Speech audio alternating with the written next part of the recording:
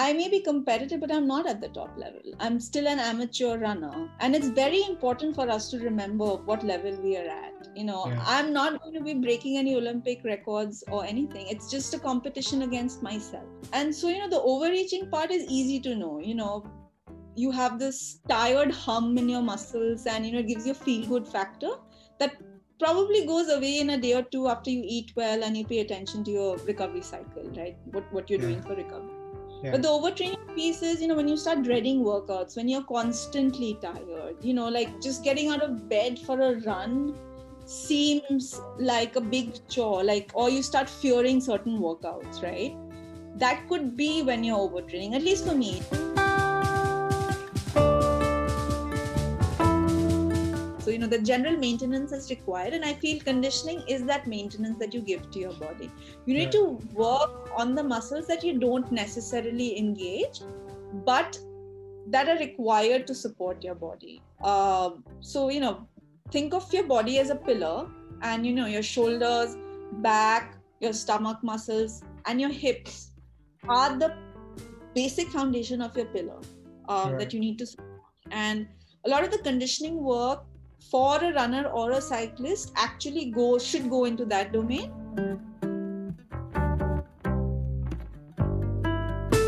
Here's a fun fact.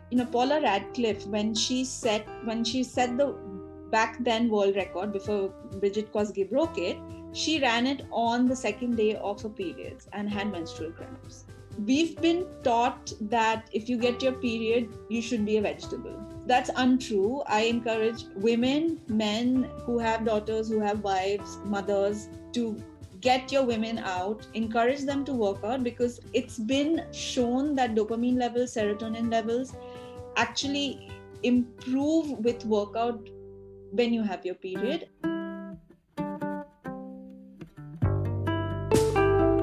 I am Baiki Venki, and this is the Working Athlete Podcast. Here, I talk to working athletes from all walks of life and experts from various fields to provide you with inspiration, training tips, time management, and lifestyle advice. If this is something that interests you, please make sure you subscribe to the channel so that you don't miss any future episodes. Today's guest is a marathoner and a running coach with Fit Rabbits Custom Coaching. She is a performance lead with Adidas Runners. She is a co-host of Clubhouse Conversations on amateur running called 26.2. She is also a reluctant cyclist who steals all the Strava QOMs in the NCR region. Her name is Nivedita Samanta. Welcome to the Working Athlete Podcast, Nivi. It is a pleasure having you on the show. Thank you so much for that introduction. I'm really glad to be here, and thank you for mentioning the Clubhouse 26.2 chat that our mutual friend Akshay and I have started. Yes, let us start by talking about that a bit. What is that all about, and how can people join? It's just a fun thing, both Akshay, Jetli and I like talking about running. And, when we are not running, we also talk about running. And I'm sure a lot of people would identify with that. And we just thought, with the lockdown happening, we just thought we'd do something to just sort of, talk about our mutual love for sport. And that's how the 26.2 Clubhouse chat started happening. And, the other reason why we wanted to do it on Clubhouse was it was just, taxing to do something on Instagram or YouTube all the time, Clubhouse seemed easy. You can just be live at that point of time, and, you listen in and you don't have to worry about anything being in the cyberspace, so it just seemed like a fun conversation to have on that platform. And we've been trying to do it every fortnight. So the next one is next Wednesday at 9 p.m. India time. Nice. So 26.2 being the miles of, marathon distance in miles, right? Yes. Brilliant. All right. So now, when did you get into running? How did it start? So running has been a part of my life since I was a child. My parents sent me to boarding school in Missouri when I was 13 years old. that's when I guess the competitive love for running started, because, until that point, I didn't realize that I was good at anything, really. And then I went there and we had these annual athletic team trials, and I ended up beating the fastest girl in school in a 400-meter race, and it was completely unplanned, right? 13 years old, don't know anything about yourself. So that's where the journey really began, because, I represented the school, I represented the district, and then the state of Uttaranchal, and then the state of Uttarakhand. And I sort of continued, in the middle distance, 800 meters. I did some bunch of 3Ks and 5Ks when I was 18 years old, but I really ran my first 10K, I think, when I was in college in America. And then running became something that I did to just be stress free, because as a person, I'm very strung up, very high energy, and take a lot of stress, very anxious about things that could happen. So, that speculative nature in me just stresses me out. So running was a good outlet for that, because I was taking a lot of classes. I was also working, and running just seemed that sanity through all that, insane stuff, navigating in a foreign country, different cultures, and all of that. I ran my first half marathon actually in 2010. 2009, the Great Recession happened in America and the world. And so I had to come back to India, because no one was really hiring or wanting to pay for a work visa, right? I'd gotten a job with EY, but they just decided at that point of time that the international students were no longer needed.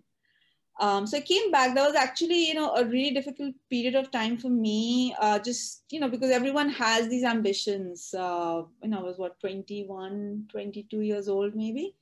And I honestly wanted to, have this career in the US and maybe go for my MBA and things like that. Then I came back. I decided that the line of work that I was doing, which was in accounting, wasn't for me. And so I got a job in the social sector. And I just wanted to challenge myself further. I felt like I wasn't doing enough. I felt like I was going into this downward spiral of anxiety, stress, depression. So I said, okay, I'm going to run my first half marathon, and that's when I ran my first half marathon, which was the Airtel Delhi half marathon. Okay. And yeah, So that's when it all began.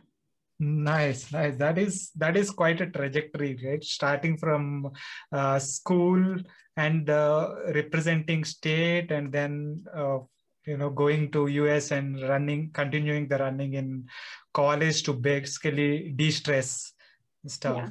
So let's talk a little bit about running in the school level, and then representing state. What events did you participate in, and how was that training and stuff back then look like? It was very ad hoc. The school I went to, which is the Welham Girls School in Dehradun, was very supported from the mindset of encouraging every girl to participate in sport. Mm-hmm. And it didn't matter what sport you played. If you found something that you liked doing, the school would ensure that, it found a way to support you in the highest sense. Right. And we also had a lot of inter-school participation, but training was very ad hoc. It wasn't a focused training for 800 meters, right? Everyone had morning PT. So you woke up for morning PT, and you basically there was no concept of weight training. There was no concept of following a defined nutrition plan, right? We just woke up in the morning and ran as hard as you possibly could. And I think at that point of time, you ran purely based on, what you were capable of. Right. I don't feel like there was anything that, we followed a structured training plan per se. And I remember when I went for my first districts in Dehradun, there were all these girls from sports colleges and, hardened athletes that probably trained for that event. And then, we were these girls who didn't even have spikes. It was just a worn out pair of sneakers that we wore for morning PT, and we just compete. And some of us did fairly well, right? To be able to represent Uttaranchal or Uttarakhand state. I ran the 800 meters, and I went for the North Zone Nationals one year. And I remember, I came last in that race because everyone else was much older. I was maybe 17 years old, and just the way things worked, everyone was either 18 or 19 years old, and we were competing with, people that were much stronger, faster, trained for the event that they were running at. But Right. it was fun. It was motivating to get out of school first of all, and do something that's not academic related. Right. And we got to travel with our friends and make friends from other schools and things like that through the Indian Public Schools Conference. It was a lot of fun, but I can't say I trained in a focused manner. Right. But did it change it, in any way when you went to college in the US and started running there as an amateur? Yes. I think I became more aware of, things like, oh, you should wear proper running shoes. There is something called running form mechanics, and, there are shoes that are available to you basis, the kind of mechanics that you have. I did not know about that. Hmm. I didn't know anything about intervals or, just even basic, just fartlek sessions, right? Hmm. I just happened to meet a bunch of people that also ran, and we just sort of then maybe meet once a week for a speed workout. But Hmm. until that time, that concept was really different to me. I didn't even know that carbs were really important to eat, and to refuel at the right time. I mean, all of that happened much later, to be Right. honest. In Hmm. America also, we just ran for the fun of it more than anything else. Okay, okay. So when you came back and started work, you said you started working in the social sector. What were you doing? So there is this British charity actually, called the Duke of Edinburgh's Award, and at that point of time, they were looking for a communications head for Mhm. their India office. Okay, So I ended up being that communications head, but it ended up being wearing multiple hats, because I realized that in the social sector there are very few people that have had that education to be able to speak clearly, but hmm. also be able to do multiple level of tasks. So I became the IT head to an extent. I also became the volunteers in charge, the HR manager, in addition to all of that. But I learned a lot, because there was just 6 people in that office, and though we reported directly to a bigger office in Sydney and in London, it was a lot of learning for me, mainly because you learn things on the go, and it was very hands-on. Suddenly I was interacting with business heads that donated to the charity. I was speaking with government organizations. I was speaking with other NGOs, a Right. lot of school colleges. So the interactions were very varied, and I learned a lot. I think those 4 years that I worked there were immensely inspiring, but also I learned a lot, that Hmm. prepared me for my later job at the Vodafone Foundation, really, really well. Right. So let us talk about how your first half marathon went, Yeah, and what was the kind of training you did, and how did you go into it, and how did that go? it's a good question. At that point of time, I think Hal Higdon's plans, I think nearly every beginner runner would have followed Hal Higdon's plans. And I think that's what I did. Again, I broke up my running. I have very vague recollections of this, but I remember, broke up my running days into 4 days, and those would end up being alternate days. But I tried to make, my Saturday or my Sunday my long run day, because I Mhm. remember not negotiating on the long run. I would try and just be out there and run. I lived alone at that point Mm. of time, and I didn't really know anyone who was a runner. And 2009, 2010 in Delhi, there weren't that many women outside running. Right. Yeah. And I remember wake up in the morning. I lived, in South Delhi, but it was still unsafe, considered unsafe for a woman to just be out, right? Right. But I made friends with this autowala, and who basically lived very close to me. And he just said, Beta, please don't go out so early in the morning. Here's my number. Every time you need to go out, just call me and I'll come. And he had a daughter my age. And so that's, he was a big help. So sweet. Uh, yeah, very, very sweet. And, he'd drive me to Nehru Park, which is about 15 minutes ride away. And I'd keep all my saman in his auto and, do my run thing, and he'd wait for me and then, take me back. Right. And I think that's when, I realized that it really isn't a woman's world in terms of running, because, there'd be other people running, but it was strange to run in shorts. And Hmm. I'd always run in shorts, my Right. upbringing and such, because of my school and my college. And there was a time when I started feeling awkward doing so. And Hmm. eventually, I met friends at the Lutyens Roadrunners during one such run. And again, a bunch, I was the first woman in that group, and they were like, why are you running alone? One of them would pick me up and drop me back after that. Yeah. Then I got that support group, and 10 years ago to now, when you see how running has evolved in our country, it's get a sense of pride to see so many people outside running now. Yeah. But yeah, I mean, the long runs were good. I remember doing some interval sessions, but not really. I just purely was an endurance monster that ran based on endurance more than Hmm. anything else. I think I finished in 2 hours, 18 minutes, if I remember that right. Okay. Yeah, long time ago. Yeah, yeah, yeah, yeah. Now you are at what, 1 hour 37 minutes? 1 hour, 37, yes. Oh, awesome, It's awesome. been quite a journey. Yeah, yeah. So one, let us expand on that bit about uh, women in sports and safety, right? Be it running or cycling. Um, we tend to kind of pursue that safety issue is at the not even back of the mind, it's always at the front of the mind. So how do you deal with it? I think over the years, I've just gotten used to it. Hmm. I'm often the only woman running in my group as well. Hmm. Right? Or even if it's Adidas runners, now we have a lot more women that come out to run.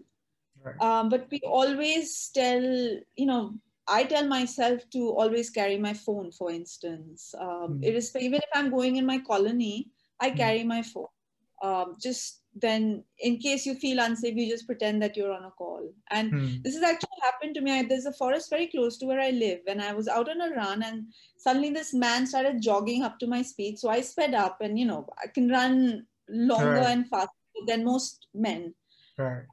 And then he just sort of overtook me, and he just stood and just sort of stood in my way and was touching his private parts, and I'm like, okay, I'm going to pull my phone out and pretend I'm taking a photograph. But he just turned around and went away, because just the fact that I had my phone and I could pretend to do something gave me that sense of safety. Right. But I don't advise anyone to run alone. I mean, even Hmm. myself, I try and run with a friend. Usually, if I'm running alone, I have my phone, and I don't go out in the dark to run. Hmm. Even now, I mean, I Right. understand a lot of people do that because of the time constraints they have. But I would recommend, especially in Delhi, to run with a person, even if Right. it's another one. Two's a crowd more than one person, Yeah. which is very unfortunate, I think. But I think it's a global thing, right? It's not just specific to our country. Yes, yes, it is a global thing, and it is not even just in Delhi or even in our country. It's not just Delhi. It's a friend got mugged last year, and my ride partner, who I ride with every day almost, DP Dipankar Yeah, Paul, he got mugged. His phone got phone was lost, and there were so many such instances that yeah, I now I tend to make sure that I always have company when I go out. So yeah, it is not just for women, so to speak, yeah. and it is very unfortunate, but sometimes we got to do what we got to do, right? Absolutely. Yeah. I wish there were people that thought about things before they mugged you. I've heard of people getting mugged in breves, and I've heard runners getting mugged in a trail. I mean, It's you wouldn't think of crazy. it, right? It's like getting beaten up, phones and wallets being taken. And as runners, you don't really carry that much money, right? You just 500 to 1,000 rupees. Yeah. But just the fact that you have to think about that, just makes me a little. upset, and my work with the Adidas runners, safety is of paramount importance, because our runs also have to be safe spaces, because there's so many people coming that haven't run before, right? So you Right. need to ensure that experience goes through, but there are always external elements, because you are running out on the road and you never know what's going to happen. The best thing that you can do is prepare. Right, right, right. So you kind of mentioned about not knowing anything about form mechanics or anything like that when you were running in college, and then your first marathon and all. So how important is that, and what does that mean? The form mechanics. What are the things that one needs to kind of keep in mind? So, I'm going to be very basic over here. I think a running form means you need to run in a certain way to avoid injuries for a longer period of time, right? Right. The piece about efficiency, longevity, and all of that is very technical. But, if I am feeling some sort of aches and pains at the end of every run, there's probably something wrong that I'm doing in the way I'm running. And that's the way I sort of tell a lot of people, right? If your knees are hurting, there needs to be some amount of conditioning work that needs to happen. I feel, running or cycling, irrespective of what sport you do, some basic conditioning is required to ensure that, you're running for a longer period of time or cycling for a longer period of time. So for me, form is actually very important. When I started running, I would land heavily on my feet. I would always be breathless, right? And I'd have this constant pain on the outside of my knee. And I ended up realizing that my IT band was too flared up. And that was because my, hips and glutes were too weak. So, just that basic information to strengthen myself. And my arms, I used to sort of keep them and cross them across my chest. And then I soon realized that was just making breathing harder. So, trying to keep shoulders relaxed, just below I tell people, you should keep it next to your last ribs of your rib cage, and, just keep your shoulders straight. And you think someone is pulling you by the top of your head, to keep your spine straight. Because I used to get a lot, I still have, my shoulders tighten up because A, I take too much stress, and B, because I'm sometimes run hunched over when I'm, feeling like the workout is too hard. So just easy breathing patterns and conditioning has helped me do that. But again, for a beginner to get into all of that, I'm not sure you should. I think you should just, first run a lot more, and maybe just, get into conditioning once or twice a week, but don't overthink it. I see people like with all these gadgets, and they're running a 5K marathon, right? And so then my advice to them is, you're overdoing it. Just keep it simple. I'm all about the simplicity of running, because, honestly, it takes a pair of shoes. And if you don't want to wear shoes, you can still go out and just run.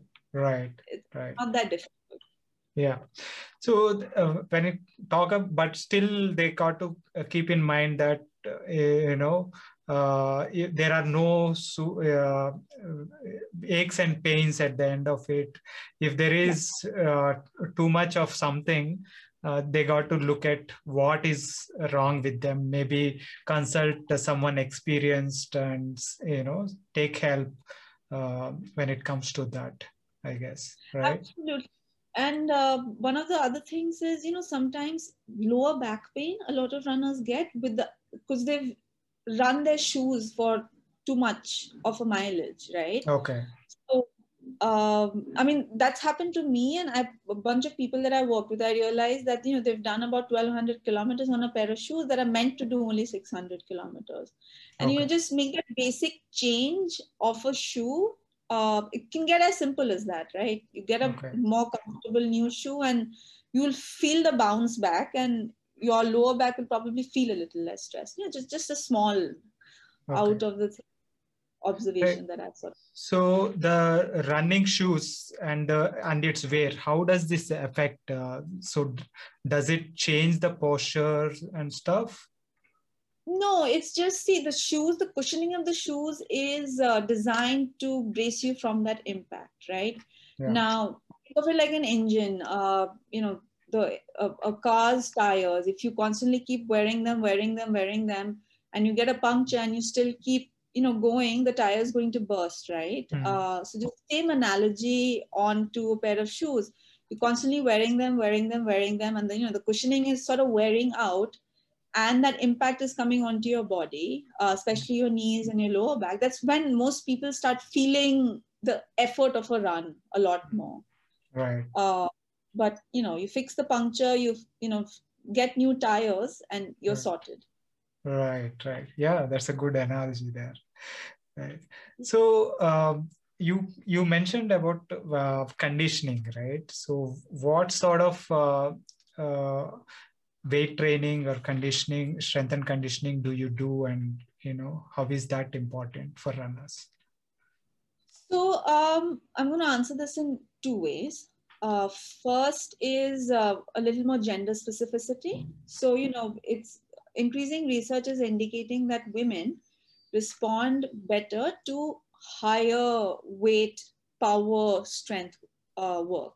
And this is something that I've only really applied into myself over the last, say, 12 to 14 months, which basically means I'm lifting heavier weights, but doing fewer reps. And as a marathon runner, it's really hard to do that level of intensity more than once a week. And right now I'm training for a marathon. I'm hoping it'll happen in October. So right now, even if I'm running 6 days a week, I'm still fitting in that one per week, a power strength class, just, focusing on my weaker areas, but also strengthening, ensuring my running body is sort of, it involves a lot of deadlifts. It involves push-ups. It involves chest press. It involves single leg, split squats. Very basic. It's not, very fancy exercises, very basic exercises, but focused at, making sure my form is correct, my breathing is right, and I'm putting in that amount of resistance to have that benefit as a woman. Now coming to the more, general conditioning strength work, whether it's cycling or running, constantly utilizing the same set of muscles. Right. My friend Anubhav Karmakar, and I don't know if you've interviewed him, he actually told me this, that engine analogy is actually, his, that we were speaking, and he was like, think about, your engine sort of running without you sort of giving it that service, right? Yeah. Something happened to it. So, the general maintenance is required. And I feel conditioning is that maintenance that you give to your body. You need to work on the muscles that you don't necessarily engage, but that are required to support your body. So, think of your body as a pillar, and, your shoulders, back, your stomach muscles, and your hips are the basic foundation of your pillar that you need to support. And a lot of the conditioning work for a runner or a cyclist actually should go into that domain. The leg strength is another aspect of it. But if you don't have that basic pillar strength, you will tend to feel a lot of, deficiencies in terms of, muscular strength, but also may start getting niggles. Lower back niggles are common. When you're riding for a longer period of time, you may start, feeling pulls on your stomach. I know a lot of runners that get abdominal pulls when doing speed effort, right? And that's purely coming from the fact that your foundation isn't strong enough. So at least, my Fit Rabbits coaching, I get my clients to do, some sort of pillar strength at least twice a week. And, the leg strength piece, falls into a part of it on another day. But, the pillar strength work is a non-negotiable thing. I mean, so what sort of exercises do you suggest for pillar strength, so to speak? So the plank is great. A lot of us, actually, I'll give a tip on this. A lot of us do our plank with the hands joined. I would recommend you to keep your hands shoulder width apart, right? Because then you're engaging your entire set of muscles from your shoulders to your hip in supporting your body weight. The plank is great. Side plank, push-ups, bench dips. It doesn't have to be too complicated. If you just sort of hold a plank and do some leg raises in a side plank, that's a great movement, irrespective of, whether you're a cyclist, a swimmer, or a runner. Deadlifts are great again. And then, I love the Swiss ball. I think everyone should own a Swiss ball because you can do the plank there with your legs on top of the ball and your hands on the mat, or vice versa. Keep your legs on the mat. And a Swiss ball is great for that because you can also do alternate hand, alternate leg movements. So like a bird dog is great to do. I like push-ups a lot. And, I feel push-ups can get overtly complicated with all, people doing all these explosive push-ups. I don't know, just do a basic push-up. If you can just do, 15 reps of 4 sets, that's probably enough for you to continue the sport that you're doing.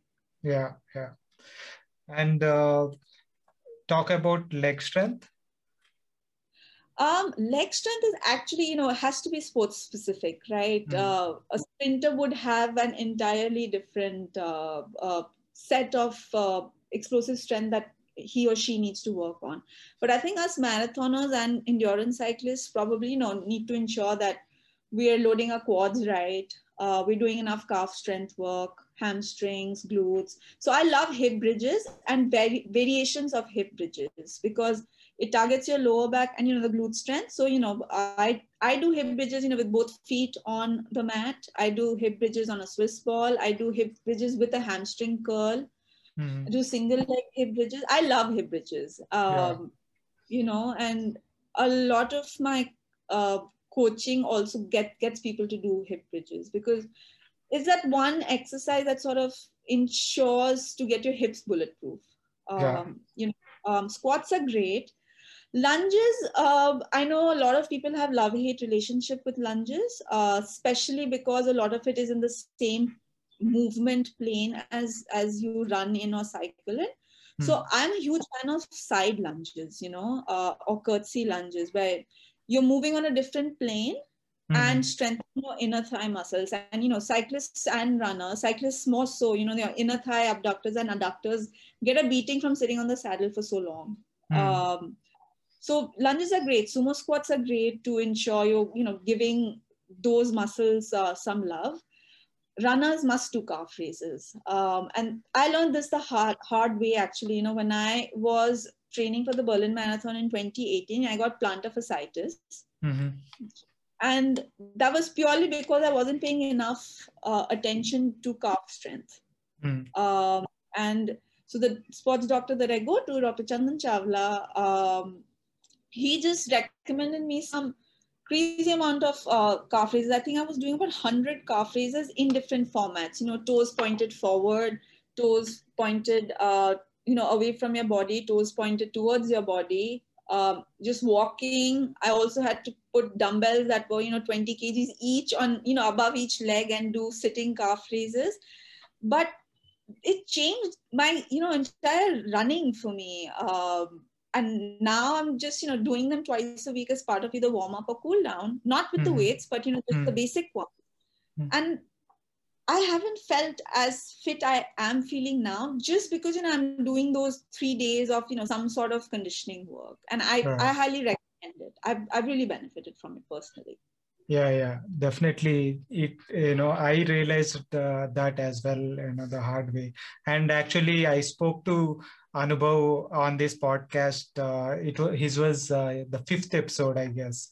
And he talked a lot about the strength and importance of strength and conditioning and how, maintaining that engine, is very important.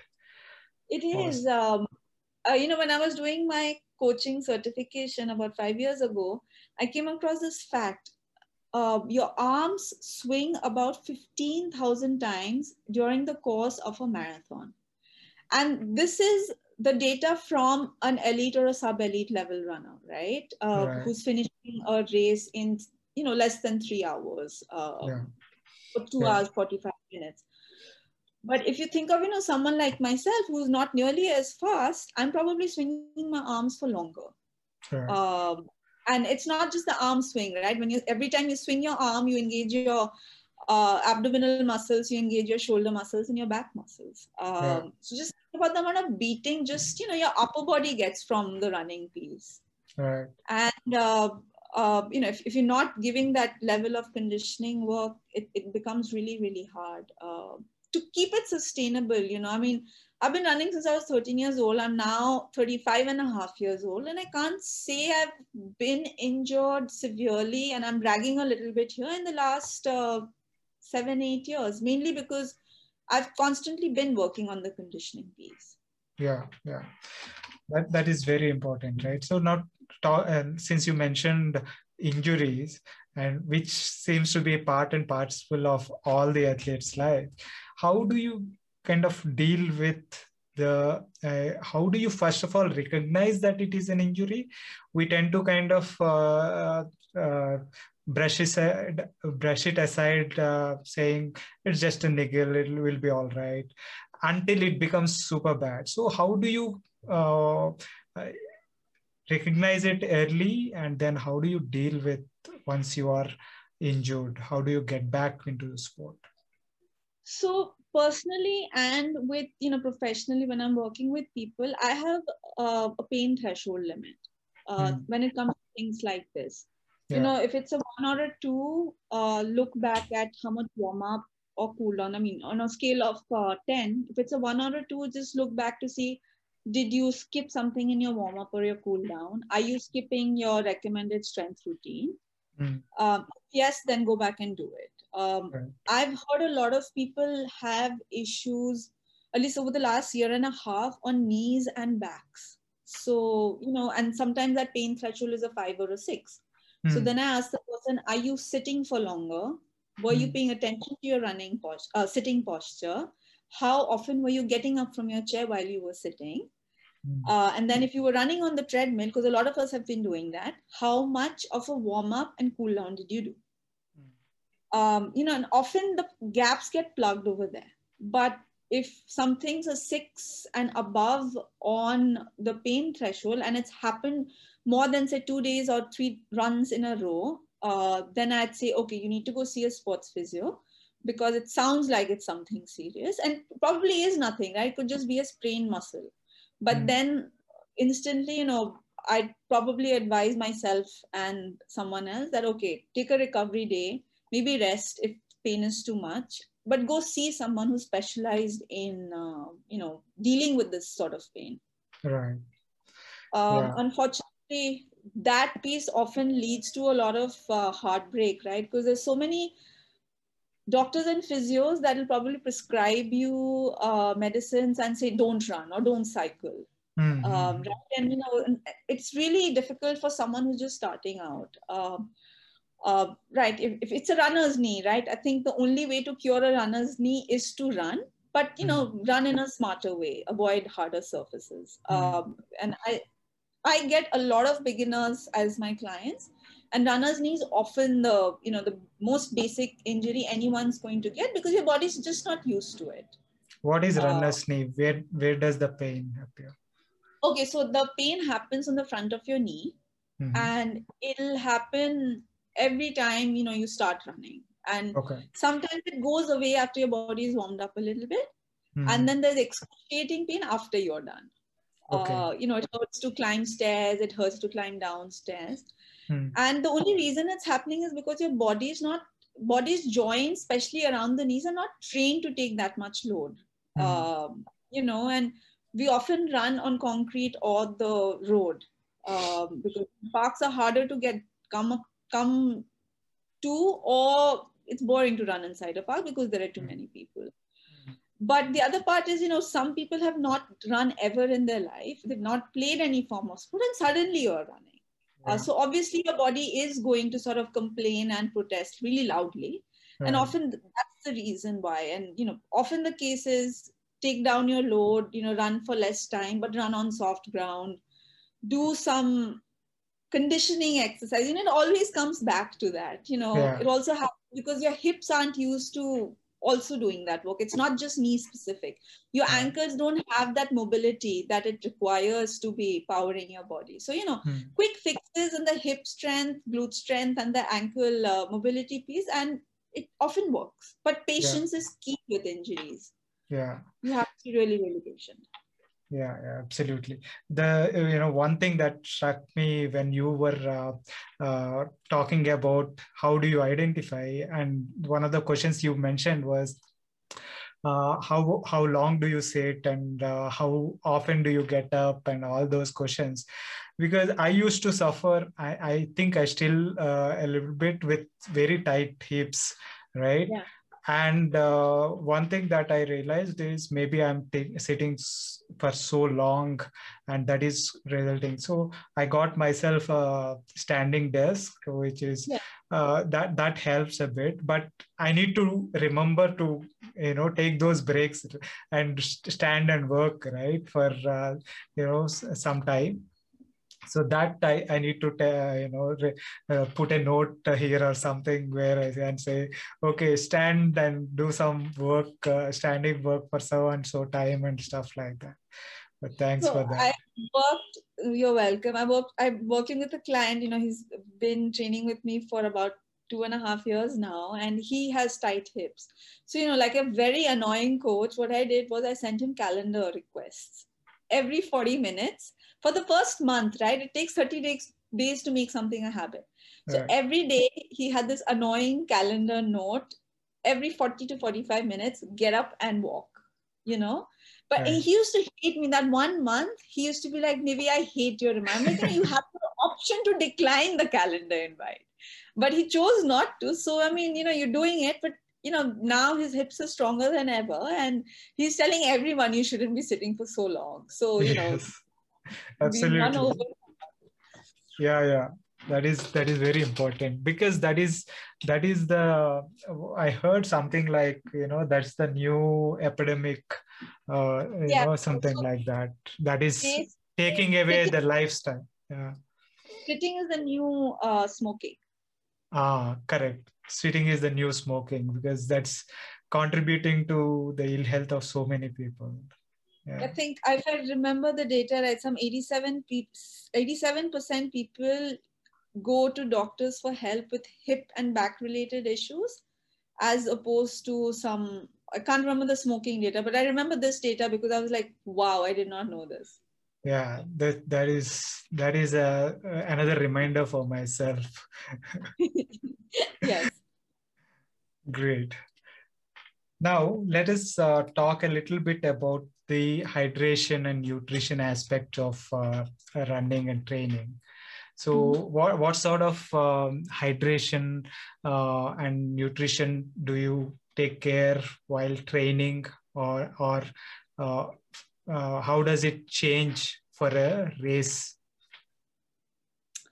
Yes, again, I'm going to answer this question two parts: gender specificity and otherwise. So, women, as I have discovered, are more susceptible to dehydration. Mhm. And I only discovered this about 2 years ago when I read a book. It's the book called Roar by Dr. Stacy Sims. Mhm. And she's, a leading researcher in women's physiology and sport. Okay. And that book actually opened my eyes when it came to women specific nutrition and hydration, mainly because, the menstrual 50% of the world's population, menstruates, but nobody really Yeah. wants to talk about, Talk about. how important the nutrition and hydration aspect of it is. Yeah. So this book actually opened my eyes on that front. Training through your period, training when you're not, don't even have your period, but are in a high hormone phase, right? The nutrition Hmm. and the hydration changes. And that's something that I didn't know. So, and Okay. I've just about learned about it. And, I'm on a crusade to sort of educate more and more people about it. But so women are more susceptible to dehydration. Women also, during certain high hormone phases, find it more difficult to digest carbs and protein. Hmm. So, especially for endurance athletes, if you don't fuel within a certain window, if you're a woman, it's counterproductive, because then your body sort of goes into survival mode and taps into your fat stores when you wouldn't essentially want to do that. Okay, now let me take a step back. Dehydration is something that I've always struggled with. Hmm. I'm constantly dehydrated because I have a high metabolism, and everything just burns faster. So for me, hydration is key. I think I need to drink my 6 liters of water, especially in the weather right now, even if I'm not running. And when you think of it, it's a lot of water for someone that weighs only 48 kilos. But there, and then I see you reaching for your water bottle. Thanks for reminding me. You're welcome. And 2% loss of body weight because of dehydration can actually cause memory loss, blackouts, and things like that. I've actually had a close friend sort of had a blackout because he wasn't hydrating enough, and we had to rush him to the hospital a couple of years ago. And now, coming to the sport specific piece, hydration doesn't just mean water. Right. It also, when you sweat sodium out and a bunch of other electrolytes. So you need to ensure that you're replenishing on the go, and don't wait for your workout or your run or your ride to be done to do so. So preparation is key when it comes to hydration. I recommend a lot of people go to sleep in a super hydrated state. Especially, if you're running in hotter and humid climates. That's nearly every city in India, right? Or town. I recommend, taking a salt capsule, or, making a concoction of just, nimbu pani with some honey in it and some black salt, and drinking that before you go to sleep. I mean, it sounds nonsensical, right? But if you drink that extra amount of water, your body doesn't crave for extra water when it wakes up in the morning. You're going to sleep in a hydrated state. You wake up and you drink another glass of water. That's what I do. And if I have a hard run, it often includes electrolytes as well. But don't you have to kind of wake up in the middle of the night if you drink and sleep? So here's the thing. I have 2 dogs, and one of them he's a spoiled brat, and he demands breakfast at 2 o'clock in the morning. So I anyway have to wake up, so my body clock is set in such a way that you have to wake up. But listen, I tell everyone that I rather wake up in the middle of the night for that, 5 to 7 minutes that it takes, than suffer on the run the next day. Okay. That's my logic, and I've, made my peace with it. And it's actually worked for me, I wake up, I don't have to drink that extra water. I just drink enough to plan for my run. And, I drink every 3 kilometers. So whether it's carrying a hydration pack on me with my salt capsules, or if it's, keeping a hydration pack with water and also electrolytes, or carrying a gel. Women need at least 100 calories for every 70 to 75 minutes of activity, especially if it's highly intense. And this actually I did not know about, and I need to talk about my 2019 Boston Marathon effort, where I ended up losing so much muscle that I started to worry, I'm eating, but why am I losing so much? And I realized that I wasn't, because I was training in the winter, I wasn't fueling enough during the run. And right after, I would often wait up to an hour to refuel. Okay. Yeah. And it just turns out that, that 30-minute window for a woman is extremely important, irrespective of where you are in your menstrual cycle, right? You need to get those carbs and protein in you within the 40 minutes. And I believe for, men, it can go up to 4 hours, but it is recommended for, maximum benefit if you're a marathoner to fuel within the hour. Yeah. Right. Yeah, but, I mean, I would keep it within 30 minutes for either men or women, actually, in that sense, because your body is in that depleted state. It needs the fuel. Yeah. It does. And within that 30-minute window is actually the best time to restore glycogen stores. And there's a lot of research that's gone into that, and there's a reason why people say, carry a banana or carry some fruit with you when you're going somewhere, because that's the easiest way to sort of get those 100 calories in you, right? Until you maybe get better food source. Yeah. The other piece is protein. in India, due to, the nature of our diets, we don't eat enough protein. It doesn't come naturally to us to eat protein. When you look at an average breakfast, whether it's a dosa with idli sambar, that's carbohydrate rich. It's, rich in the good fats as well. But where is the protein there? And women actually need that additional amount of protein to ensure that, all of us go through that, muscle depletion, but to ensure that, your basics hormonally are in check, you need to take that 2.2 to 2.5 grams per kilogram of body weight of protein. Now, when you think about it, it's a lot of protein to take, even, for someone like me. So I actually think the best way to do it is, measure how much you're eating for a week. Just put in everything. The Healthify Me app is probably the best app there is from the Indian context to be able to do that. And then you'll quickly find where you're going wrong. If, for me, if I think, okay, I like my idlis and dosas, but I can also eat an egg, I'll eat 2 boiled eggs to supplement that protein source.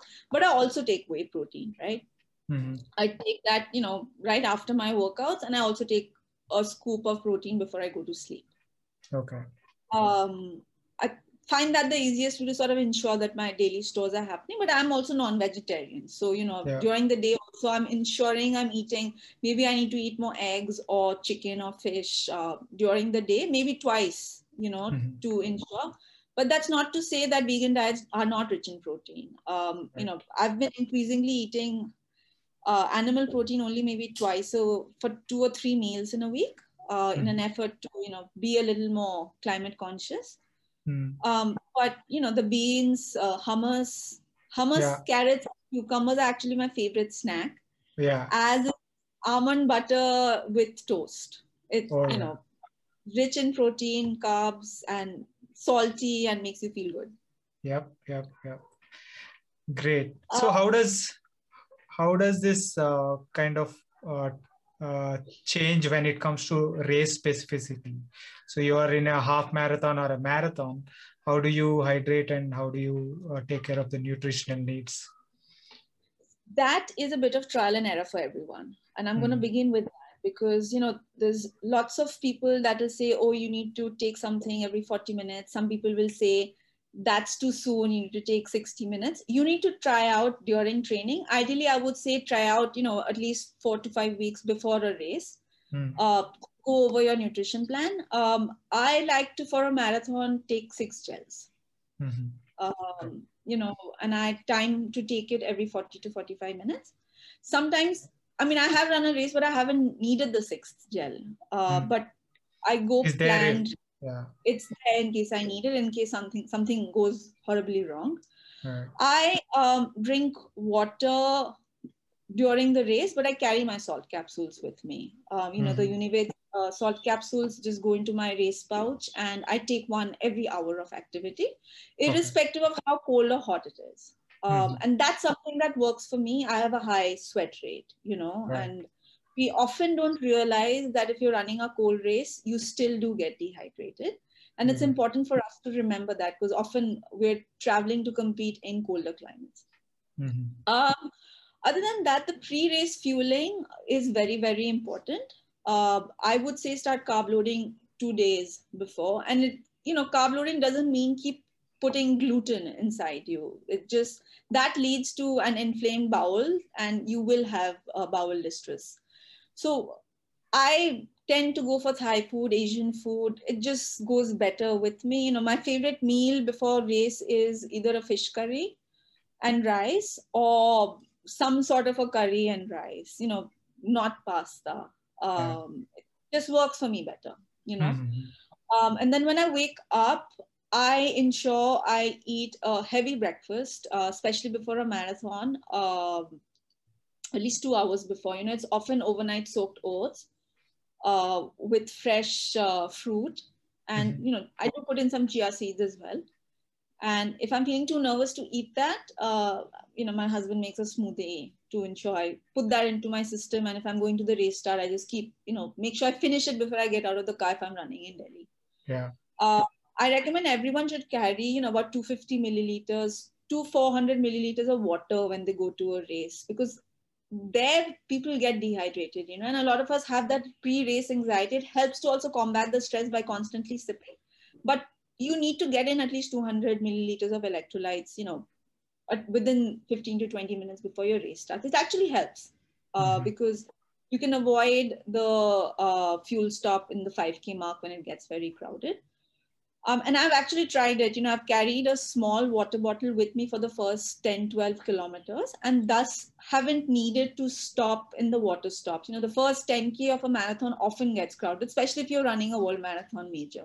So, you can plan it in a way that you don't have to make that stop in the first 12 to 13K. And then along the way, you sort of plan when you're going to stop. It's really painful to drink from those cups, especially if you're running competitively, right?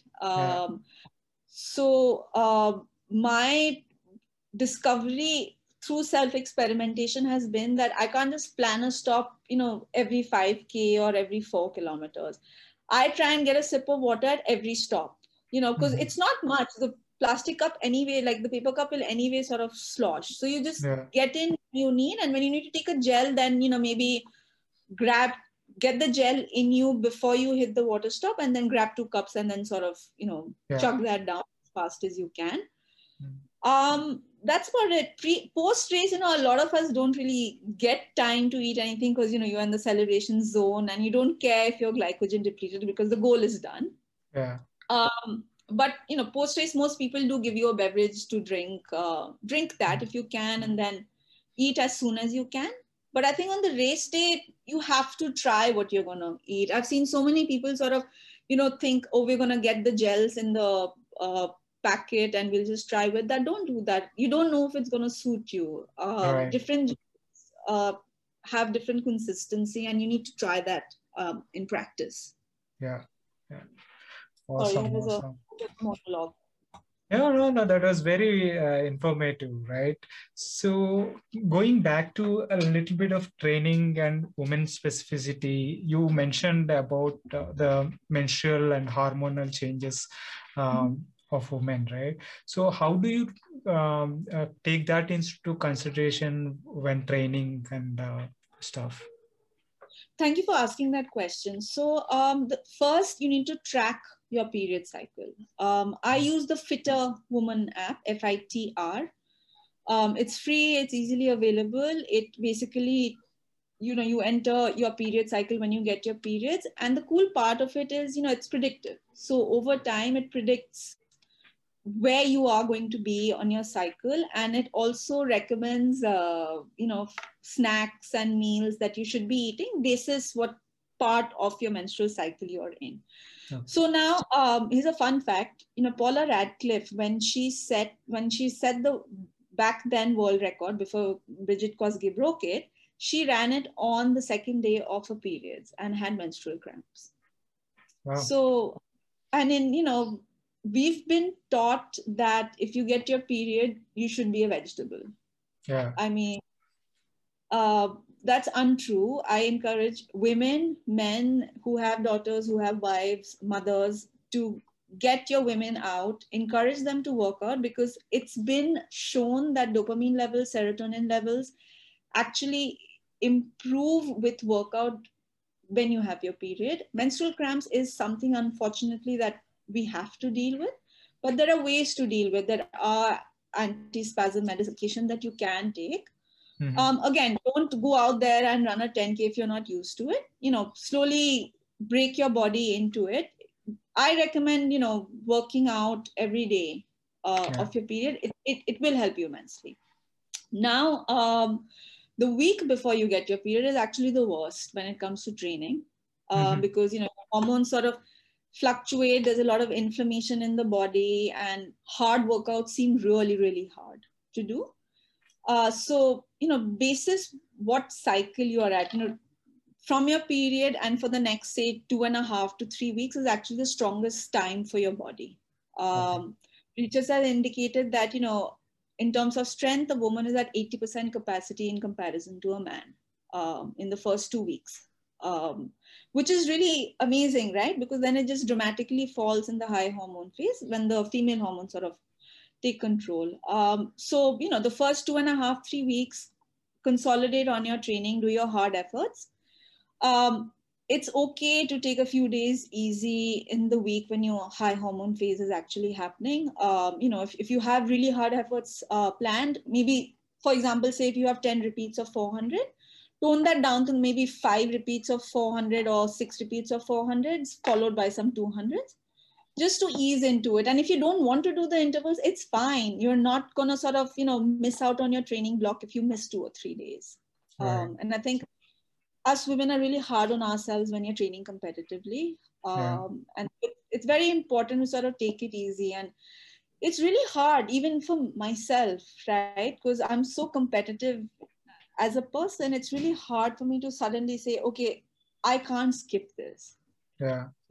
Push through the pain and then still have a shitty workout anyway, when I could have just had an easy workout and not beaten myself about it. Right. But it's a learning in process, and I think it's important to keep that in mind. And yeah, that's about it. And just watch what you're eating. It's too complex for me to share what you should be eating, what.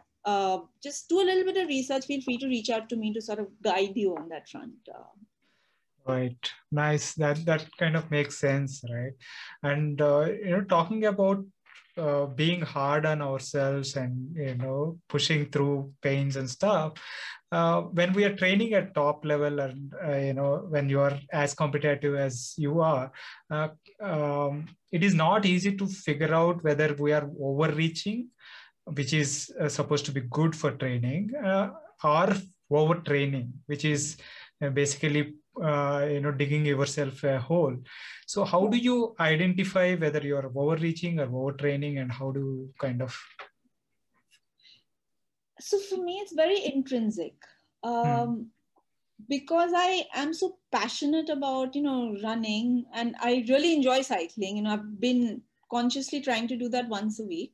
But I'll give you an example. I haven't cycled in the last 2 weeks because I've been ramping up my own mileage, and I haven't felt motivated to cycle because it's been on an assigned rest day or a recovery day, right? So I haven't done it because I wasn't motivated to. So for me, maybe that was me overtraining, because I've never cycled through a marathon training cycle before, right? So for me, I think maybe that was my overtraining zone, where I felt that there was a lack of motivation and I didn't want to do it. I mean, I wasn't looking forward to it. But again, I may be competitive, but I'm not at the top level. I'm still an amateur runner. And it's very important for us to remember what level we are at. Yeah. I'm not going to be breaking any Olympic records or anything. It's just a competition against myself. Right. And so, the overreaching part is easy to know. You have this tired hum in your muscles, and, it gives you a feel good factor that probably goes away in a day or two after you eat well and you pay attention to your recovery cycle, right? What you're doing for recovery. Yeah. But the overtraining piece is, when you start dreading workouts, when you're constantly tired, like just getting out of bed for a run seems like a big chore, or you start fearing certain workouts, right? That could be when you're overtraining. At least for me, I just get a general lack of motivation to do that. Right. Yeah, that's something that is important to kind of observe for yourself. Why am I feeling low, or not motivated to get out? Is it that I have done push myself too much, or all these things you have to kind of observe for yourself. If you have a coach, talk to that person and bounce off ideas and see what is wrong, and then take a corrective action accordingly. Often a dip of energy could be like, low vitamin D or B12 that has happened as a result of the training that you're doing. But that's not to say you've been overtraining. It just means to say that your body is just under stress, and you need to have the necessary supplements to sort of, take action for that. Because a lot of us just keep running without focusing on the eating and the recovery piece. That leads us into that big black hole, right? That becomes really difficult to, but it, like you said, reach out to someone. A lot of us have support groups, just but more than that, be honest with yourself. Yeah. If you think you're pushing yourself too much, there's a brain, inside your head that will, tell you that yes, you're overtraining, if you just ask itself and Yeah. are prepared to listen to the criticism, right? Yeah. Very important to be your own critic, I think. Yeah. Right. Since you mentioned cycling, so how, when did you kind of start cycling? When? So, well, I got my road bike last September.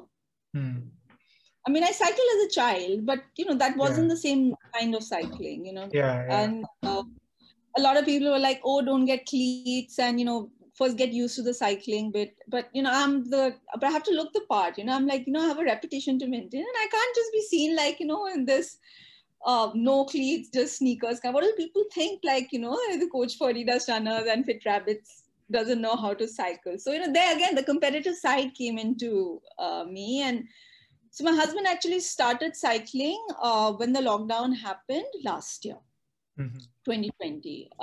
He's always been a gym person, and he wanted to cycle, and we went to the cycle shop, and I was like, okay, get a hybrid. And because this guy had never done endurance sport in his life, but he really enjoyed it. He got a road bike, and then 3 months later he got a better road bike. But a month of him cycling, I said, okay, I think this is something that even I can do on my rest and recovery days, and it just seemed like a cool thing to do together. So that's where it started from. And then all this, the cycling group Delhi Velo, basically now then they were like, oh, Nivi, there are these comms that you have to chase, and leaderboards, Strava segments. So now every day, every time I head out for a recovery ride, they're like, oh, let's do this comm. I'm like, guys, it's my recovery day. But they're like, yeah, but see, look at the speed. I said, fine, I can do it, because it doesn't seem that difficult to do. I mean, unfortunately, women's cycling standards are not very great and rosy, at least in Delhi NCR. At least on the Strava segments that I have been to. I must be very careful on this aspect.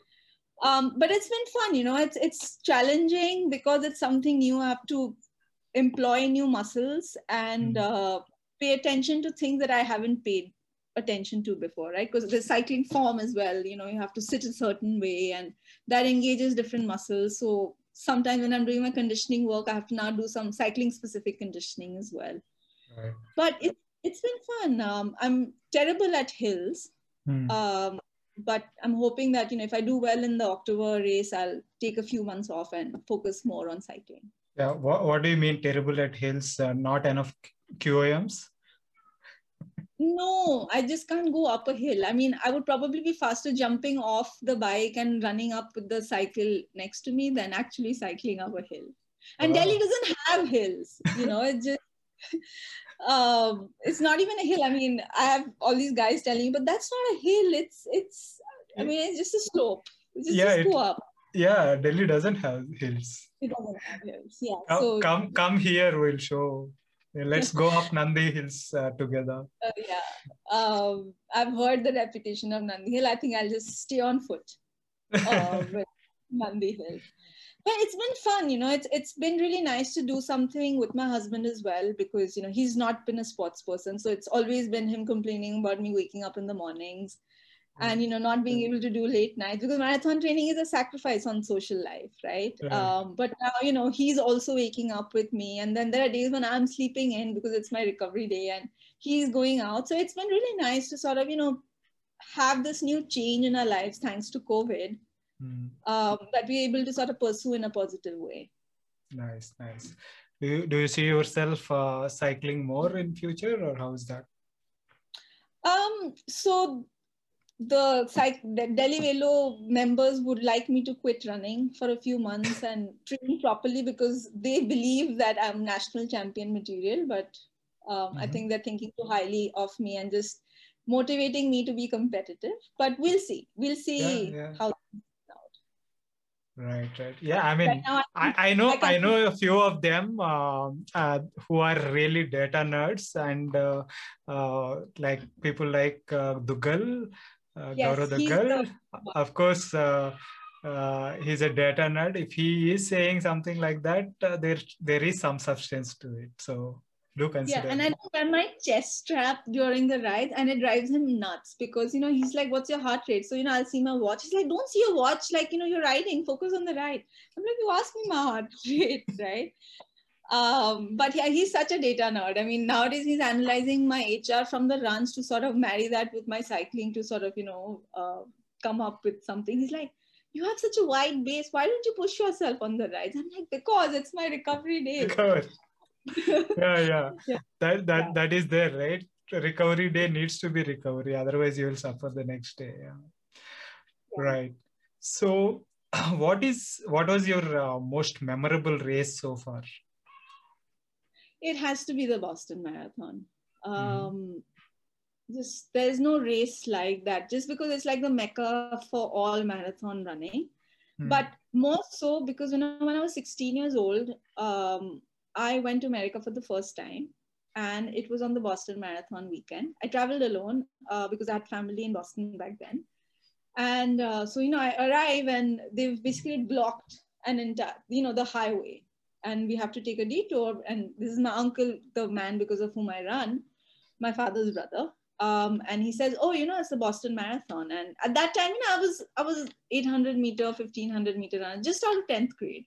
Yeah. And I was like, "Oh, what's that?" So then, he sort of made a detour and sort of showed me, the route and stuff like that. And I said to him, um, "One day I want to run this race." And he said, "Maybe you will." And, thanks to Adidas, that sort of materialized. And I trained only 9 weeks for it because, I hadn't qualified. I wasn't that fast at that time to be able to qualify. And Adidas, because of a sponsor, gives bibs to certain deserving athletes. And I was one of them.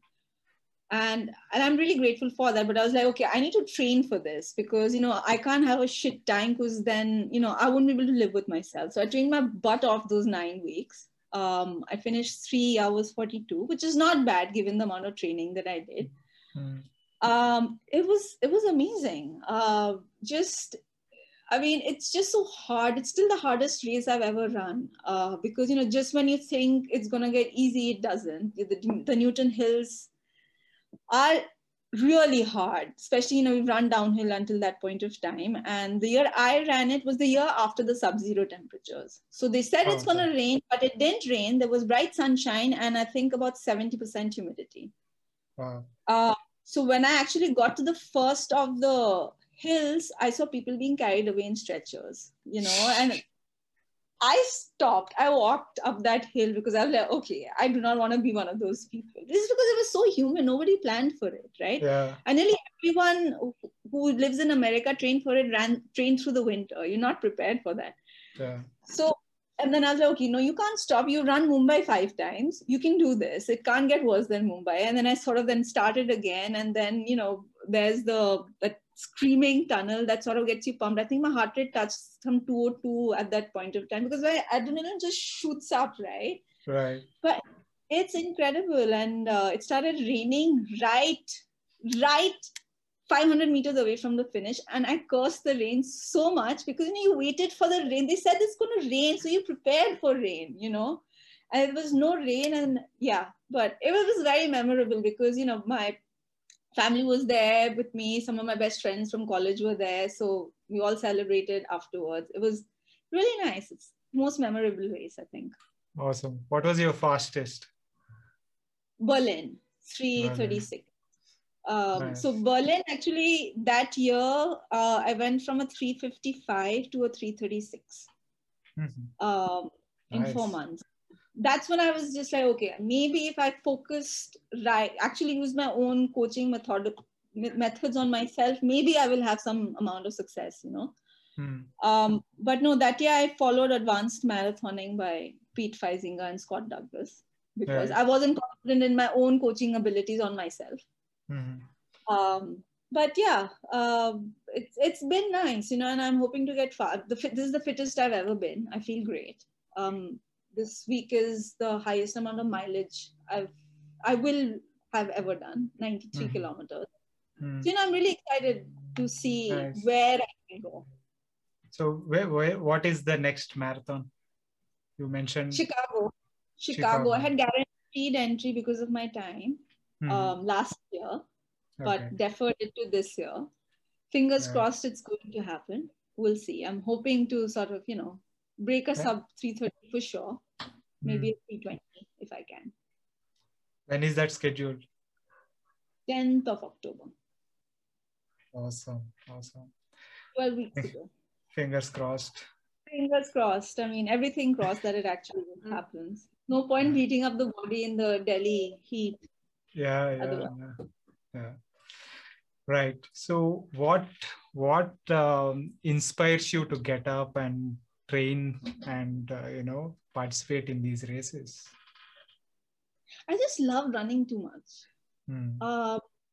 People don't want to live with me in the house if I'm not running, mostly because nothing else sort of gets me this tired and happy. Happy tired. It sounds like an oxymoron, but because during the lockdown, I remember last year I didn't even have a treadmill, and there were days when my husband's like, "Can you please go shut yourself in a room? You're being unbearable." Because this is so much energy. I mean, it has to go somewhere, right? So I think I just love running. I love, my Lutyens road running crew. I like my Adidas runners crew. I like my other friends that I've made through running. Running is such a social sport, Every day of the week, you can run with someone different, learn something new, experience something new. So I think that's what gets me going. But I just like it so much. Yeah, cycling is also a social sport. So just hinting. Cycling is more social than running, I would say, because I never really on a working day, never really stop for coffee after a run with my friends, but cyclists do that. So now, some of us in the running group have also started doing it to meet the cycling crew. Because, Delhi Velo and Lutyens Road runners are same people. Yeah. Give or take a few people. So it's fun. Yeah. Awesome. So what are some of the tips you would give working athletes to do well in sport as well as do well with work and family lives? 3 things. Preparation is key. Prepare your life for the week beforehand.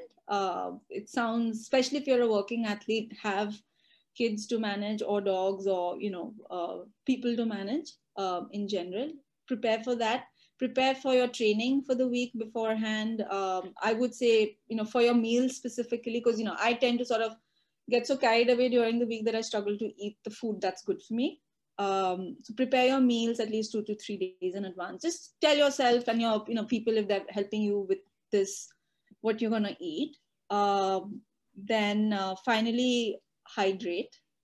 Stay hydrated. It's very easy to get carried away through your hectic work week, to keep sitting and not drink enough water. And, if you go to sleep really tired without the necessary hydration, your training won't go that well the next morning if you do train early in the morning. The third piece is, make it fun. We often have stressful lives and jobs, and running and cycling should be something that you're doing it for yourself on your own time. Spend it with people that you actually like, because it's your time for yourself, and just have fun, really. Awesome. It's been super fun talking to you, Nivi. Thank you for taking the time out and sharing your insights into various things, hydration, nutrition, training, and a whole lot of fun stuff. Thank you for coming on to the show.